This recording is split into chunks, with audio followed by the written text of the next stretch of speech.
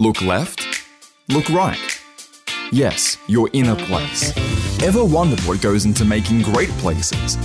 Join Jeff and Matt as they speak to placemakers across the globe and have a chat about what goes into creating the workplaces, communities, hotels, restaurants, civic spaces, even cities that we all use on the daily. Okay, welcome to the Places for People podcast. I'd like to pay my respects to the traditional owners of the land on which this podcast is recorded, the Gadigal people of the Eora Nation, and pay my respects to their leaders past, present and future. Hi, I'm Jeff, and we're going to be speaking to strategists, creatives and place and property professionals to find out what goes into planning, creating and running some of the coolest places on the planet. Now, I'm obliged to mention to you that if you are loving the podcast, please make sure that you subscribe and leave a review. So luckily for me today, we have with us Annie Tennant. Annie is Director of Design and Place at New South Wales Department of Planning and has had an incredible career in urban design and strategy with special expertise in culture, sustainability and public art. Her work in diversity, inclusion and connection to understanding and celebrating the culture of First Nations peoples is inspiring. Having watched her work, she is paradoxically a caring soul and a force to be reckoned with, and is one of my heroes in the property and business world. Annie, welcome to the podcast. Thank you so much, Jeff. It's a pleasure to be here. So each episode, we start by asking guests to paint a picture of their favourite places, either near or far.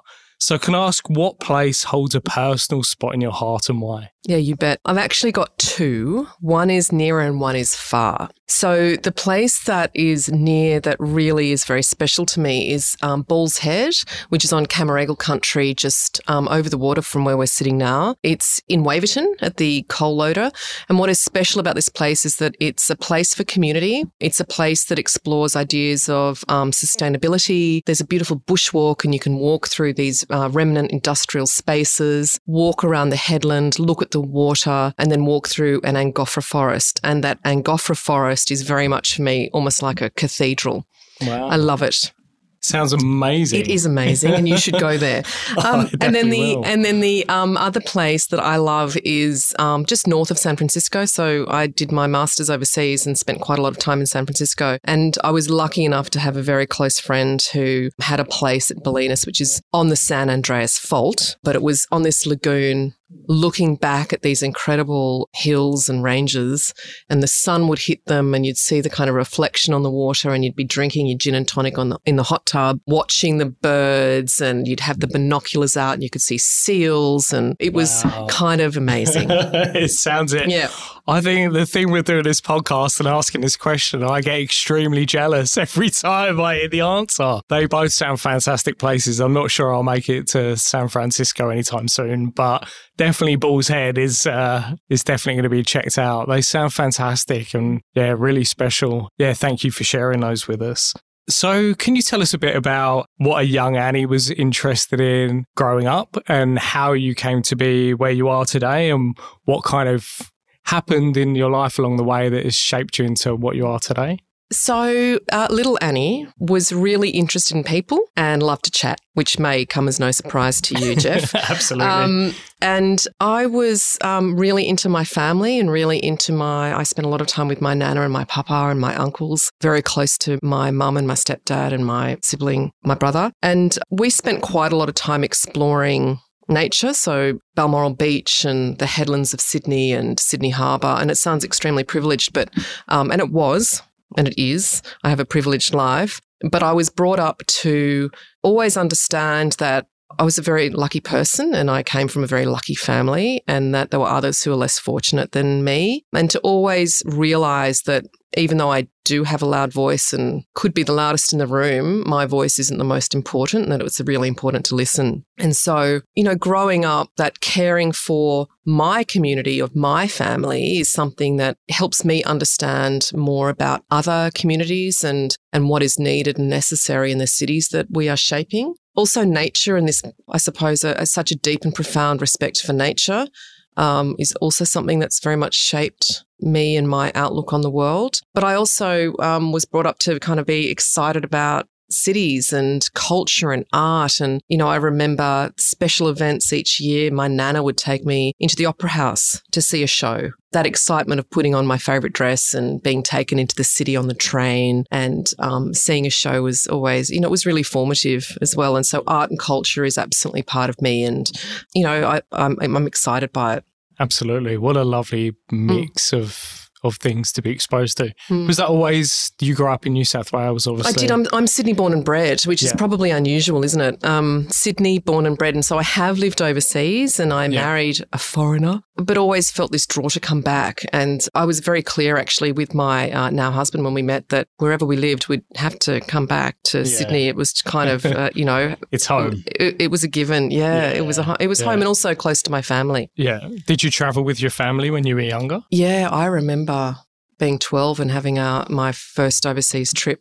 Actually, it was my second overseas trip, but, you know, first trip to Europe. I do remember with my Walkman, and that dates me, listening to Duran Duran in the back of this hire car driving around France and listening to, you know, Save a Prayer and just that refrain, you know the song I'm talking about, and just this kind of moodiness. It was winter and the moodiness of the song and the moodiness of the city and the moodiness of the landscape really kind of is what has stayed with me actually. So travel is very important to me. Yeah, I think that exposure to different places, different types of places, like you say, is formative, especially in those younger years. Yeah, it is. And I've actually found that as I've gotten older, and actually it's exploring Australia that excites me more. It's got, you know, my trips to Broome or Far North Queensland or, you know, the centre or, you know, Adelaide, Goanna country. They're places that I want to explore now. I want to go to the Flinders Ranges. You know, there are so many places that I want to go and go walking and just take it all in. It's often the places that are closer to home that you never do get to explore. Yeah, that's I'd love to do the same around the UK as well. Yeah.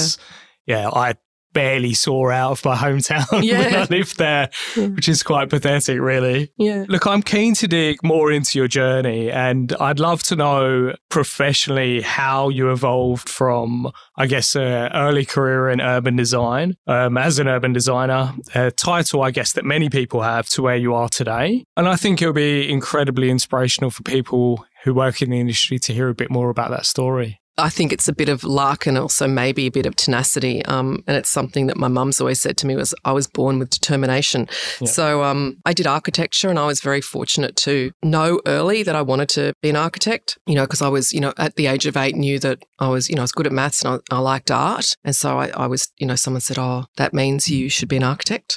So that's a very lucky tip to get. Isn't that weird? But it's a bit funny, isn't it? And I stuck to it. And so I got a scholarship with the Government Architect's Office and studied at the University of New South Wales and was very, very fortunate that each holiday I was able to work with a different team that worked on different types of public projects. So whether it was police stations or schools or TAFE colleges, it really exposed me to the importance of good quality design for everyone. And public buildings and public spaces are so important, and they're the fabric, they're the building blocks of our cities, really. And when I graduated, I went out to the Government Architects site office on the Olympic site, and we worked with the Hargraves Associates, who are landscape architects from the States. And I was exposed to the, you know, designing of public spaces for the Olympics. And that's really when I just went, oh, public space, this is great. And so I loved working on site,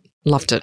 Loved the commute, even loved the site sheds, loved the sandwiches that you'd buy, you know, the salad sandwiches from the construction site shed. Loved it all. Maybe I didn't love the dust, you know, maybe, you know, I could live without that. But I did really love that world and decided to go and do my master's and went to Berkeley and did a Master's of Urban Design and Landscape. And there I was exposed to the most incredible minds and spirits in the industry, and they still, you know, one in particular still has shaped who I am, and that's Walter Hood, and he is an African-American urban design artist, architect, landscape architect who works in the Bay Area, and I ended up working for him. Wow. And we worked on small projects like North Richmond, which is in the Bay Area, working on a project to give them curb and gutter. So really simple, basic projects, important projects, all the way through to the De Young Museum with Herzog and de Meuron, which is, you know, the ultimate glamour job.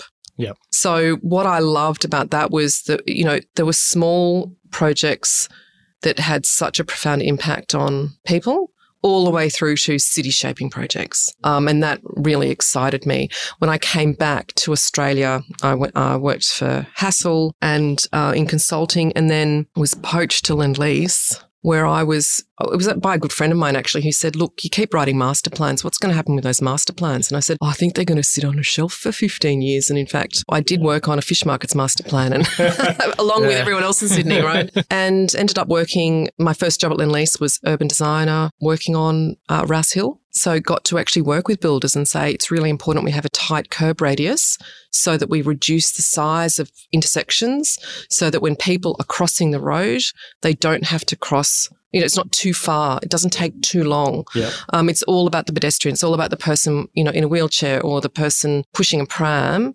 How do we make the public spaces of all our communities enjoyable? Shaded footpaths, good, paths on both sides of the street, working with builders on the design of their houses so that we ended up with a nice streetscape, all of that kind of stuff. So I loved doing that. And then in my spare time, I was president of the National Association of Women in Construction. I'd been volunteering for that for a couple of years. And I was asked to apply for the role of the first ever Global Diversity and Inclusion Manager for Lend-Lease, which I did. And I developed the first strategy in the industry in Australia that I know of for diversity and inclusion. That was in 2007 and 8. So that was really where I learnt about how to apply my design thinking, analysis mind that I learned in architecture school to business problems. And so using that analytical thinking and doing the, research around what are the issues that we need to deal with, and then how do we set up a change management program that not only works in Australia but also works in, the east coast of the States and works in Milan and works in London. And so I was able to undertake focus groups and meet with people and ask them, what are the issues that affect you in the office? And those are techniques and skills I learned from doing architecture, which I still find kind of fascinating. You can definitely see how it translates from one thing to the other. Yeah. I mean, obviously completely different, but really you're dealing with people and you need to meet the needs of your, call them customers. Yeah. And that's what it's all about, right? Absolutely. That's the fundamental need across most things. Yeah. Is to find out what people want and how can you best deliver that. Absolutely right. You've hit the nail on the head. And so, future projects after that I worked on, I ended up becoming a development manager working on this project. We're sitting at Barangaroo and I missed living in New York. I lived in New York because I met a New Yorker and married a New Yorker. So so I was lucky enough to do that. And then moved back here and worked on public domain and public art strategy for Barangaroo. Mm-hmm. And then I suppose it's kind of then cascaded into, all-encompassing design and place. Yeah, wow. Outcomes. I mean, look, it's a huge career of some amazing things. And obviously being the lovely, humble person that you are, you just kind of skip through it. And without recognising necessarily that there's some fantastic achievements in there. What do you think, going from job to job and like I say, you've skipped through it, what made you special and stand out? Like why, you... Oh God, obviously what a question, there's qualifications, Jeff. But why you? What do you think pushed you forward ahead of everybody else? Well, I don't know that there was anyone else for the diversity and inclusion role. So let's just say that. Okay. Why me? I think I get on with people. I like people. And so it makes things a bit easier if people like to work with you. I think my mind is okay. Like I think I'm, I can work out, I can sort through problems and issues and I feel like I do fix things a lot. And so people can rely on me to get things done. I don't know how else to answer that question. I feel a little bit embarrassed by it actually. But well, no, think of it. I mean, it's really to help other people that maybe, early stages of their advice? career. Okay, like, that's a better way of how do they get ahead? How do they get ahead? I think it's really important that people listen to what's being asked of them and think about how they can do the best job that they can do and think about how they can add to, like enhance the outcome. What difference can they make? And I think when you take the initiative, not just in energy or time, but in thinking, I think that makes an impression on people. And people appreciate it when you take a task to that next level. And if you've thought it through carefully, I do think, I think I have benefited from a creative streak. I'm able to make connections in ways that can benefit a project. And so I think that sometimes if you're thinking about a problem or a task in your career, in your job, how can you think about it outside the box? How can you think about it in a different way that others may not think about? And that doesn't mean you should try to be different for the sake of being different. I'm not saying that at all. I'm saying try to come at a problem. Try to come at a problem from a slightly different way and maybe it'll crack it. Yeah. Stepping back and taking a bit of time. Yeah. Whereas most people jump to solution and how do I solve exactly what you've told me to do? Yeah. Whereas, or sometimes they do half the job. Yeah. So, can you tell us a bit more about what your actual role as Director of Design and Place entails now? Yeah. Oh my God, it's it's a newish role, and my role is essentially to guide the design and place outcomes for some key Sydney Harbour foreshore lands. So that's the Rocks, Darling Harbour, don't forget Barangaroo now, the bits that aren't under development, but the bits that have already been handed over, and also White Bay actually. And so I think earlier I was telling you about this, sometimes you have to get in the weeds, but also you got to think strategically. My role is absolutely that. So sometimes it's, oh my goodness, we need to update the umbrellas on George Street. So helping the team come up with what's the right strategy for replacing umbrellas and what colour's right and which brand and what's the right quality and all of that, which is pretty minutiae. Yeah. It's not necessarily my sweet spot, let's be honest. All the way through to broader kind of what's our vision for this place? What do we want to see here? Why do people want to come here? And what can we do to create a place that is comfortable, that is exciting at the right times, but also offers respite at other times? So I'm kind of applying both parts of my mind most of the time. Yeah, I guess it's kind of nice in that, if you're too strategic all the time, sometimes the actual outcome is so far away. Whereas, yes, changing umbrellas over might be a little less... it's a funny example, isn't it? A little less, fun and what have you. But at least there's an outcome that's tangible and you can see it at the end of the day. Right. So, that's right. Yeah, I think sometimes the balance of those things is nice too. Yeah. What's it like, obviously, having known some of the projects that you've worked on in the past, it feels like quite a change in scale to go from even a project as big as Barangaroo to something that is, quite significant in size and difference. Is there a big difference between working on things at those two different scales? I think probably from the outside, that's what it looks like. But I actually think I'm guided by a lot of the same principles and values. I'll give you an example. So, for example, at Barangaroo, I worked very closely thinking about how do we connect this place to country after it was essentially designed. So, what can we do to be giving voice to First Nations people in this place in a tangible, physical way?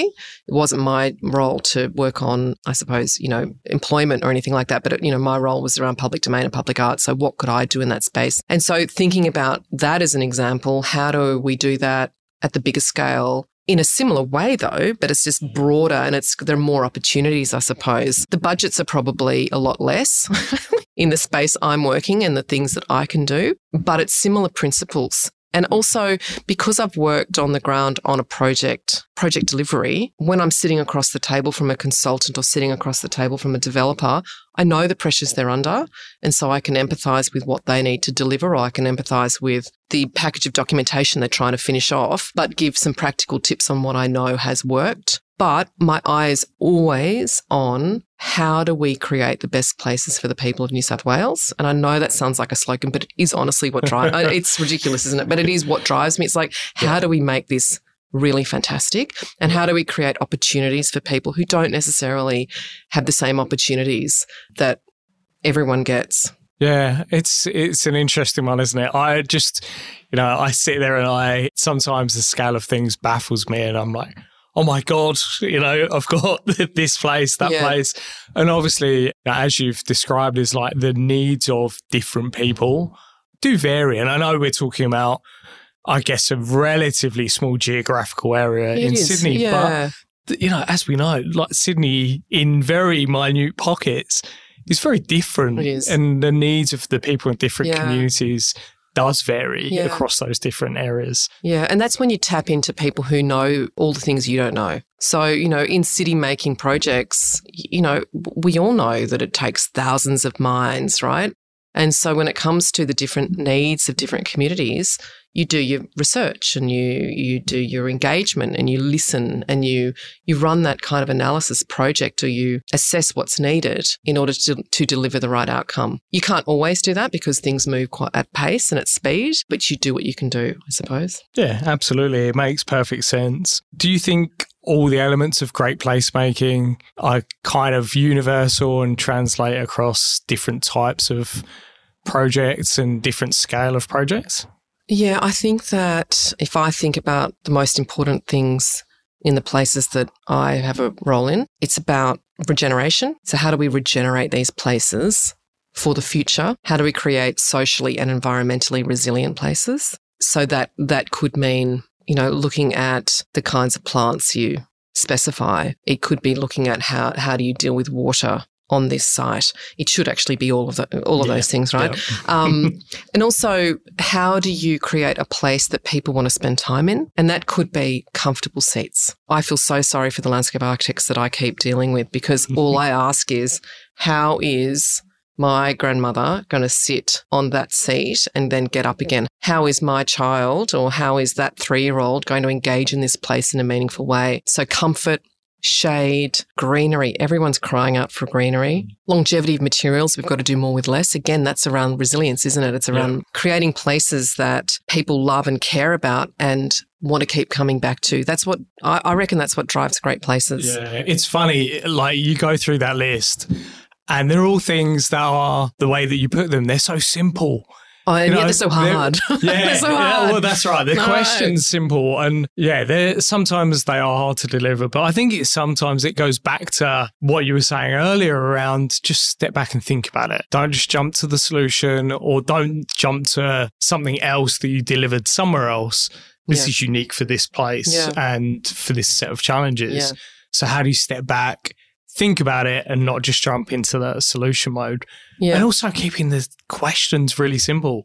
Like, I love that. Like, what works here? How will my grandma get up off this bench? Yeah. It's a really great way to put in context the actual challenges of the people that will use the place in the end. That's right. And you know what I keep coming back to is that these are all principles of essentially caring for country. We're all on country, no matter where you are. And, connecting with country, connecting with place means connecting with other people. It also means connecting with your environment, the physical environment. So those principles are really so important and so pertinent. They're timeless principles, but they are what should guide us into the future. Speaking of the future, can you share a bit about the directions for Sydney and, I guess, plans that you're making for the future, but in a way that you describe it to, say, a resident of Parramatta who's worried about what will the future of Sydney look like for their children and grandchildren? Look, it's I can only speak to the projects or the places that I'm working on, but a lot of it it's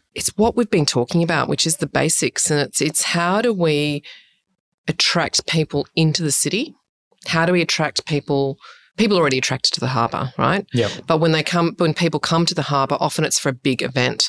But what I'm hoping we can do is create more opportunity for people to come at other times of the year. And to do that, it's getting the basics right. It's creating reasons for people to come in. And so for me, the future of Sydney is actually improving what we have. Yep. It's improving the quality of what we have. It's listening to the feedback we receive, and it's then adapting and changing and being flexible and not being too fixed in what we think the answer is. It's really hard, I think, as an architect. I know we're trained to kind of go, well, I think I know the answer. Yep. And can I tell you, I'm the first to admit that I do that, right? You made that comment earlier around, it's really important that you listen and don't jump to conclusions. And I thought to myself, oh my God, I do that. I'm sure I do. Well, someone's going to have the answer at some stage. No, I don't. I don't have all the answers at all. I rely on, the brains of many other people. Speaking about adaptability and being able to cope with change, how far into the future do you plan, and what does that kind of look like? Yeah, so we're currently looking at, the City of Sydney has a 2050 vision, and we're really inspired by that. And so we're thinking about our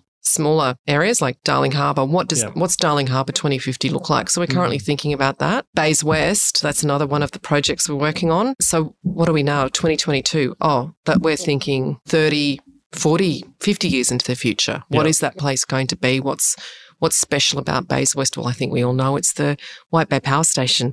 And how can that become this jewel for Sydney-siders to be proud of, and all Australians to be proud of and be excited by?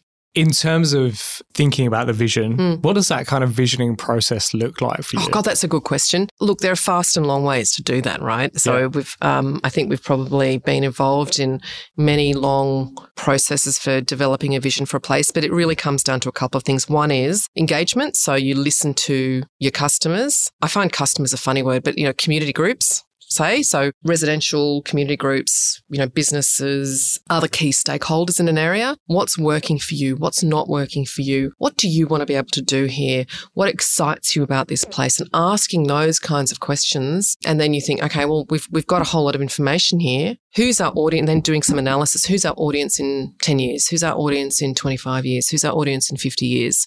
How are the demographics of Australia, of Sydney, changing? And how does this place need to adapt in order to meet the needs of community now, but also in 25 years, in 35 years. And so it's doing that listening work, analysis work, and then setting up some, good, clear objectives. What are we trying to achieve here? What are the principles that are going to guide decision-making into the future? So decision-making around what bench to choose, or, I don't know, where the open spaces should be, what the future development sites might be. They're all the key steps that go into it. And then setting up the principles that then guide the actual delivery. Oh, and then, of course, you've got to check, did it work? So when you have delivered something, I think it's really important. People don't do this enough, which is, has this worked? Yeah. Has this been successful? What can we learn for next time? Yeah. And do you start there, I guess, next time? Looking at lessons learned and I think it's really important. In the past. I mean, I think your question is, do you do that haphazardly? Yeah. But we need to. Yeah. It's really important. There's a lot to get from it, I guess, is the important point. Yeah. So with all of that stuff, I guess it sounds, and so it should, and I guess very analytics kind of heavy, and doesn't it? Yeah. And you probably didn't expect that of me, did you?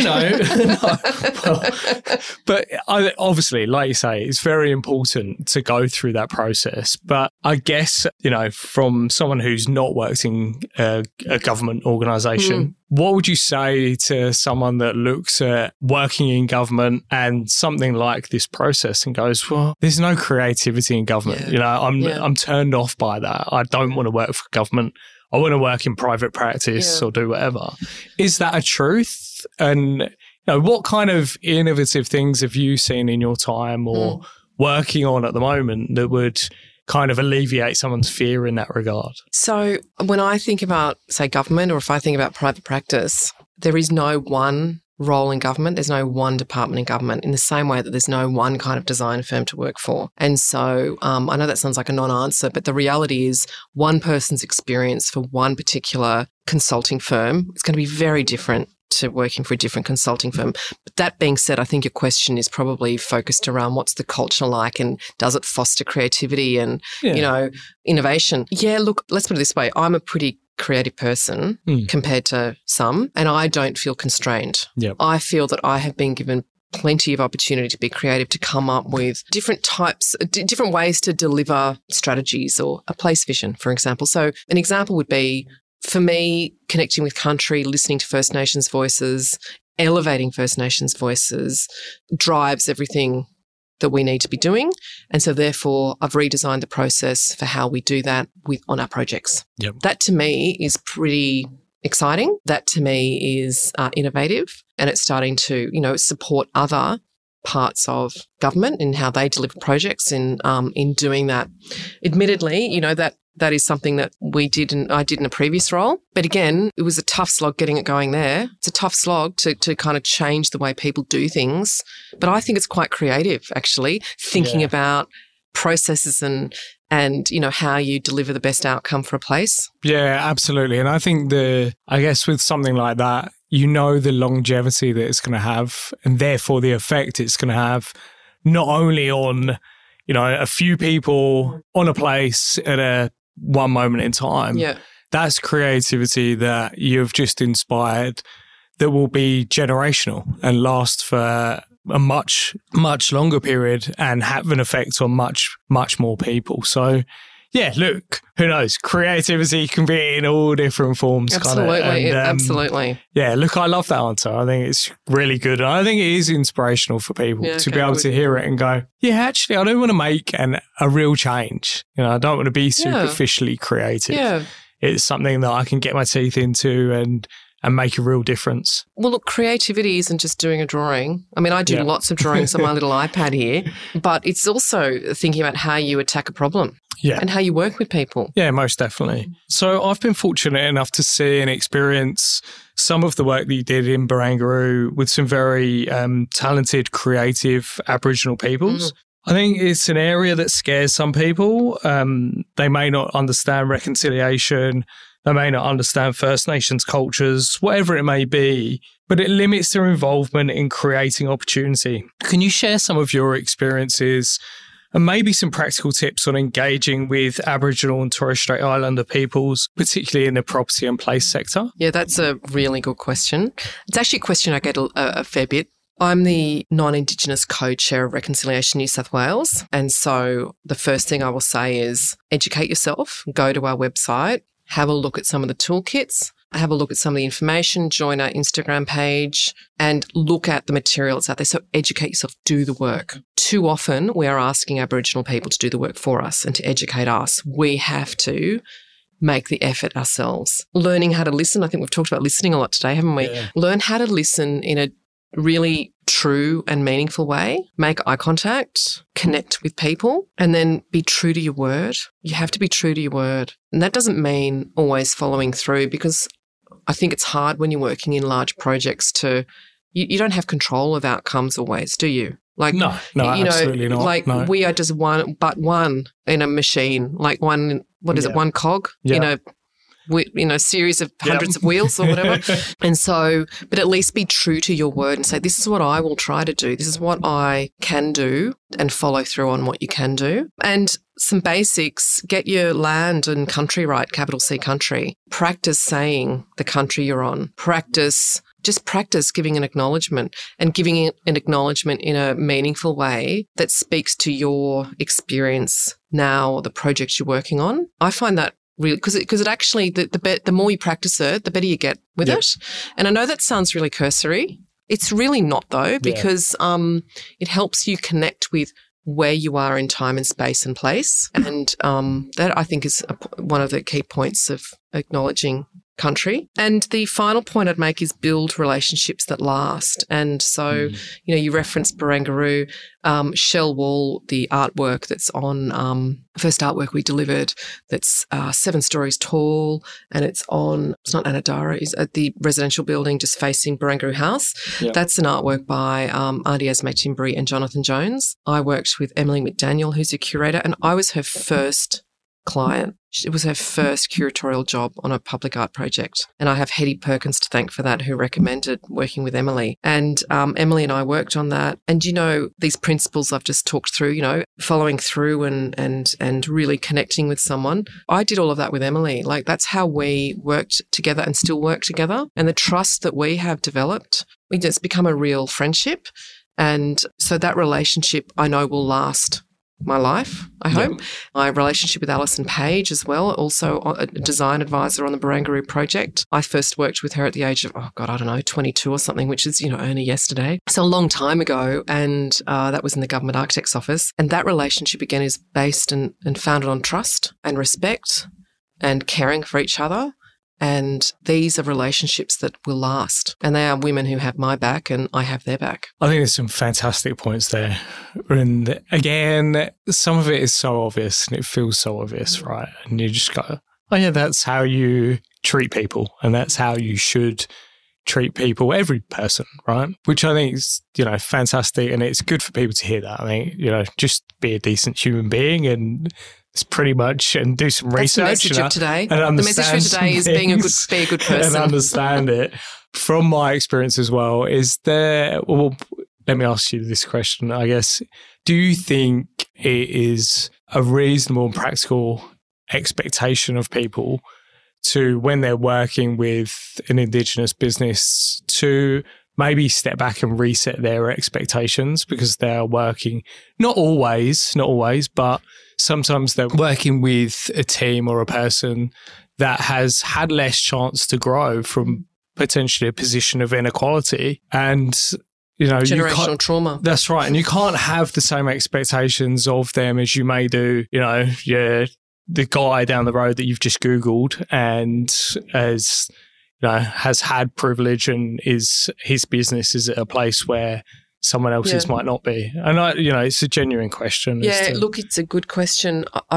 There are 2 points I suppose I'd make. One is, I think that you could make that point about anyone. There are people who come from all walks of life who have not had the same experiences or opportunities as you and I. And we should always I think you should give people the benefit of the doubt. We don't know what's happening in other people's lives. You don't know what's happened to them. And so regardless of the person, give them the benefit of the doubt. I do think that building the capacity building and capability building is an important principle for us to have when working with Aboriginal communities and consultants and service providers.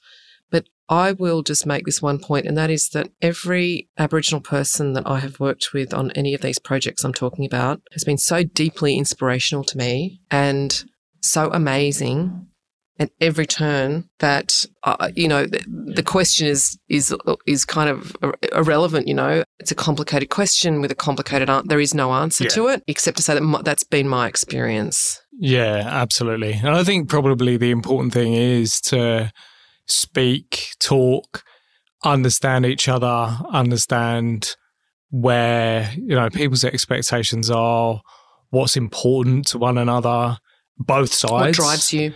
Absolutely. What do you need to get out of this project? Yeah, because that's another really important question is, why is it that you are doing this project? Yep. And what do you want to get out of it? Not everyone wants to make a profit. They actually just want to get the job done, for example, or they want to build relationships or whatever it is. So just understanding where the other person is coming from is really important. Look, I think that's a really important and good message, because I think my experience has been similar to yours, and everything, or often amazing things, happen on projects that you work on. When you do think about country, when you do involve First Nations businesses, and it's a fantastic experience that I hope, more opportunities will continue to open up for people in future. Can we talk more generally about the importance and benefits of diverse representation in cities and places, and how you better think we can achieve that objective for the places that we work on in our sector? Yeah. If you think about our population, what is it, 51% female? You're asking the wrong person. Yeah. 49%. I'm not in the analytics anymore. No, I know. But I mean, but just in the world, right? There are more women than men, right? Yeah. But you look at the political structures and it's more men are represented. Women mainly have the caring role. The burden is often on women. Yep. That is, I do think that's changing. But I also can see that many women I know are choosing not to pursue senior levels of executive management because they don't like the culture. We're not going to see change in our businesses until the actual culture changes. And I don't know how that happens. I've got to be honest with you, because I think it's almost like there has to be fundamental change. It's not just tweaking at the edges. When you said representation in our cities, do you mean how spaces are made and formed? Yeah, I guess so. And who they're for? And, yeah. So again, that comes back to the question of who's using that now, who's going to use it in 10 years' time, 25 years' time? Who do we want to have use it? Yep. And, you know, one of the things I don't know if you saw the announcement that we're going to have 30% affordable housing at White Bay. That was in the paper last week. I think that's an incredibly ambitious and fantastic target.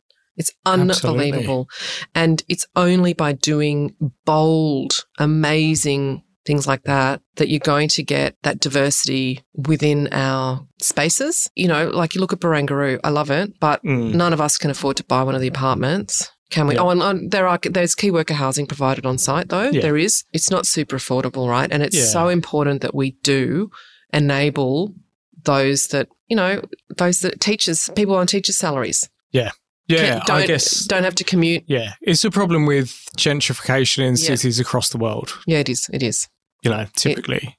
So you do need those big, bold goals because often it's those kind of, I know, they're kind of slightly rundown looking cafe or whatever it may be that makes those places in the city special. And it probably has the best custard tart you've ever had in your life, right? That's right. Yeah. But then they have to commute for 3 hours to get back home to rest up to come back the next day. And it's not a good experience for anyone, but also it doesn't add to the richness of what that city culture is all about. No, and also what's the rent? What's the rent of that cafe? Can they afford? Is there financial sustainability in that business model? It's a real tough one. So I've given you no answer at all. I know it's a difficult question. I think everyone struggles with, but I think it's good to hear setting bold goals is the only way that we're going to do it. I think we have to. I think 2%, 5%, whatever. It's nothing. It's not going to make a difference. 30%.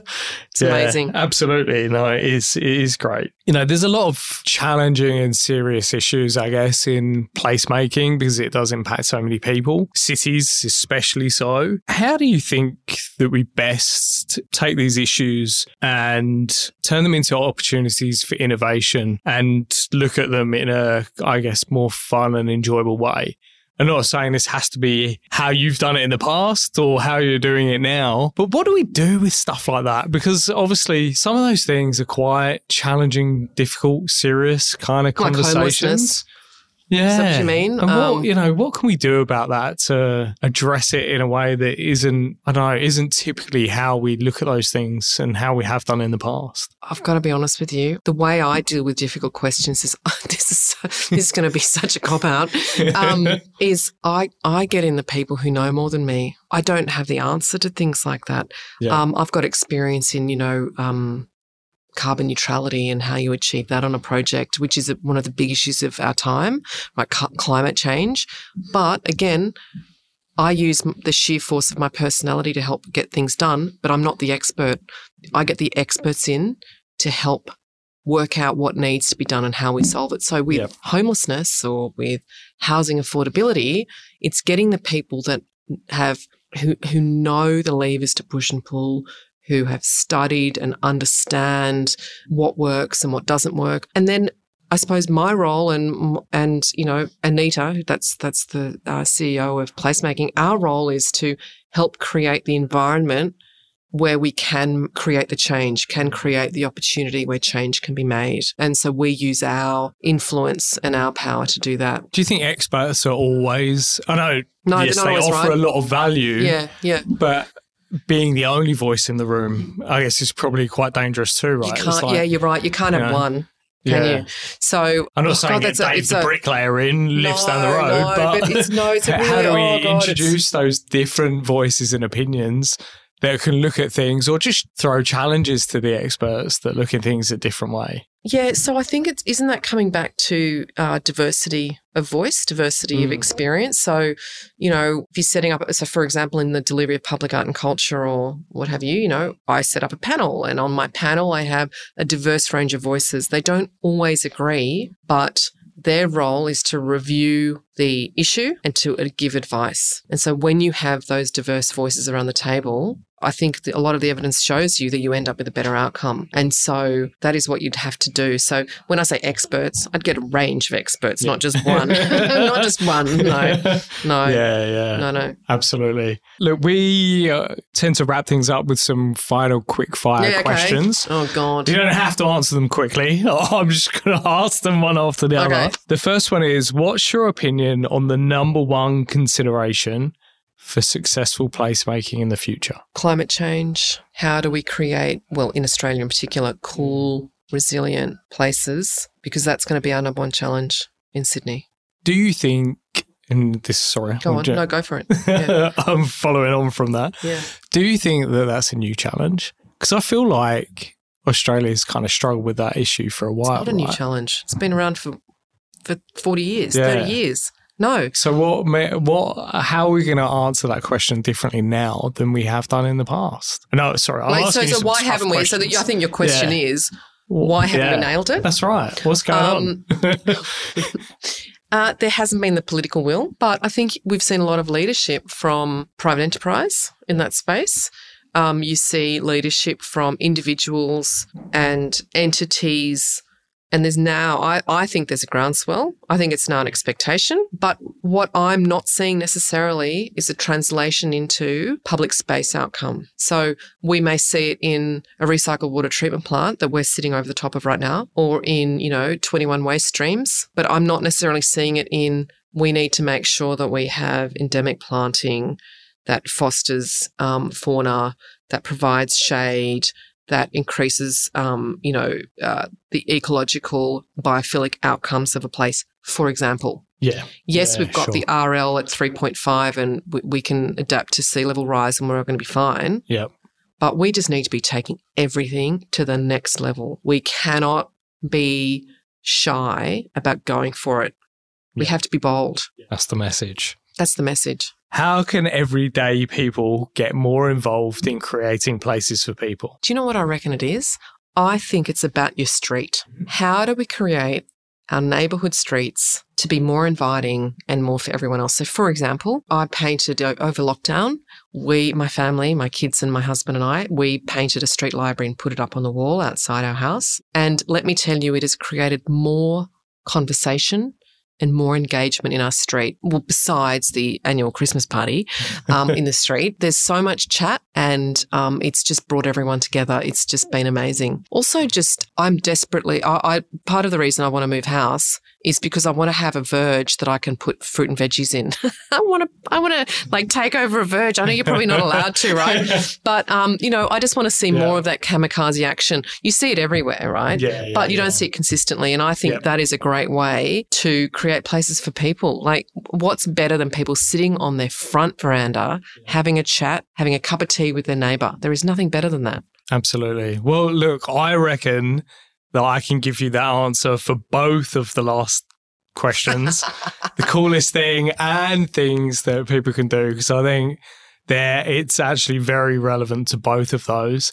And look, I've taken away so much from our conversation, so many things, so many great things, some practical lessons for people to take away out there as well. And it's been absolutely fascinating to hear a bit more about your life story, a bit more about the fantastic projects that you're working on at the moment. And like I say, some really practical tips. So thank you so much for joining me. It's been an absolute blast. My pleasure. Anytime. Thank you. The Places for People podcast is made for you by Creo and NPM. We believe if your people matter, your place does too. Check out how we can help with your place design and building needs at placesforpeople.com.au. Whether it's a brand new workplace for your team, a bar, restaurant, a retail renovation, or a million things in between, we've got you covered.